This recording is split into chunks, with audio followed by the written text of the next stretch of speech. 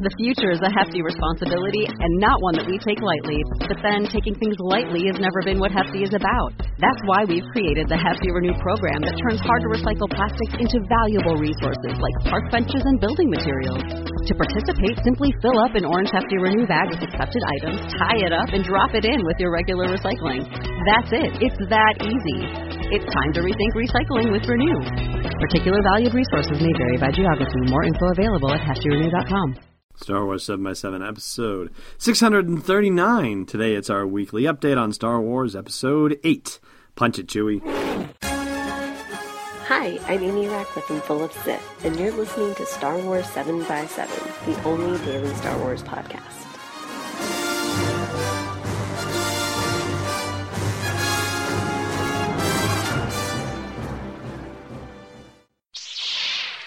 Hey, Rebel Rouser. Welcome to Star Wars 7x7. I'm your host, Alan Voivod, and it has been an interesting week, especially with April Fool's Day happening. So, yes, of course, if you hadn't caught it yet and you hadn't heard the word, the story that we posted on April 1st about Star Wars Episode 8 filming on the International Space Station was, in fact, an April Fool's joke. Most of the story was actually true. Everything about the SpaceX rocket going up next week and the inflatable pod attaching to the International Space Station. All of that stuff was true. The only part that wasn't true was the bit about Star Wars Episode 8 being a part of the whole thing. So thank you so much to everybody who chimed in via comments on the blog and on social media to say what a fun prank they thought it was. Someone even said that it was the only one that fooled them, which was pretty awesome to hear. So I'm very grateful to the response. Thank you very much for that.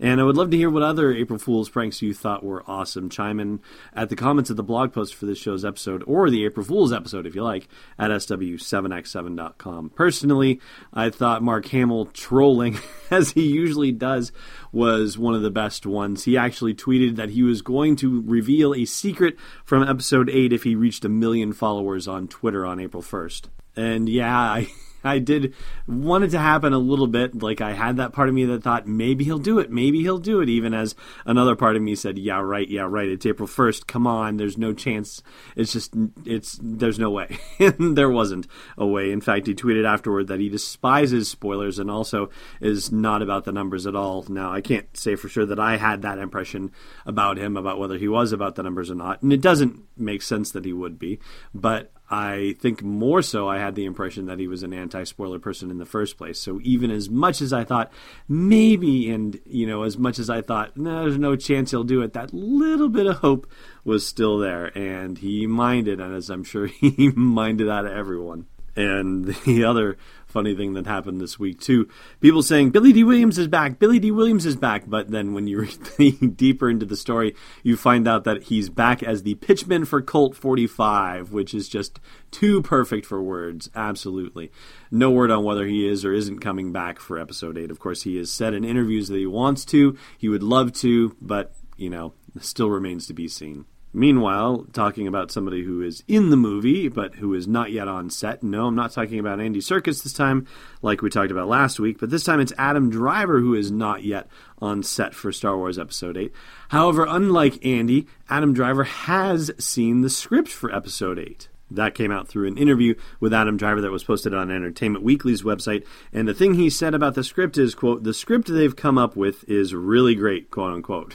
So as succinct as you can get it. So it sounds like he, like Daisy Ridley, has actually read the whole darn script as opposed to people who are only seeing pages of the script. And John Boyega actually posted a photo of himself on Instagram reading new pages from Star Wars Episode 8. In fact, the caption that accompanies the photo says, new pages just got serious, and serious is in all caps, which kind of begs the question, is it just new pages that are being added to the script? So is this rewrites, or is it new pages that he's been shown, which means he doesn't have the whole script, he's just been given new pages to check out? I'm not really sure how to read into that. Although, I guess if you think about it, Rey and Kylo Ren are ostensibly the two leads of The Force Awakens, the same way that Luke and Darth Vader are the two leads of the original trilogy. So Yeah, I guess Finn, if, there were only going to be 2, then Finn would definitely have to fall into the supporting role where he would only get pages and not necessarily the full script. I'm sure there's been something somewhere where he's posted and said something about the full script, but personally I cannot recall having seen it myself. If you've seen something like that, then chime in at the comments of the blog post for this show's episode at sw7x7.com. However, John Boyega did say recently at some event that Kelly Marie Tran, who is a new actress who is joining the cast, is a new lead. This is the phrase that he used. He didn't just say, a new person in the cast, but he actually said a new lead, which is, what? Kind of very unusual to say the least. Of course, the possibility also exists that John Boyega has taken a trolling lesson or 2 from Mark Hamill, who, of course, tweeted on John Boyega's birthday that John Boyega was sensational and then said, oops, did I reveal something or not? And then hashtagged it with trolling. So, yeah, hard to tell what's real and what isn't these days. And lastly, to keep you up to date on how your Episode 8 characters are faring, in This Is Madness, the Star Wars character tournament, it turns out that they are going to be eliminated. It sure looks like that's the case. Rey is going to get knocked out by her new mentor, Luke Skywalker, and Kylo Ren is about to be taken out by his grandfather, Darth Vader.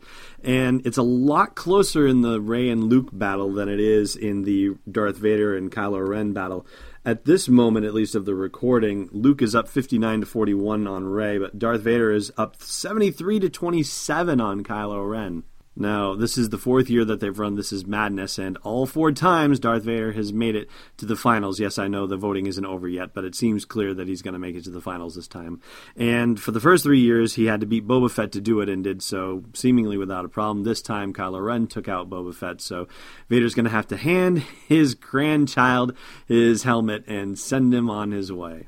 Luke, meanwhile, has a much less successful history in the tournament. He got taken out in the second round by eventual winner Yoda in 2013. In the first round, at the very beginning, by eventual winner Obi-Wan Kenobi in 2014. So badly did he do that he didn't even appear in the tournament in 2015.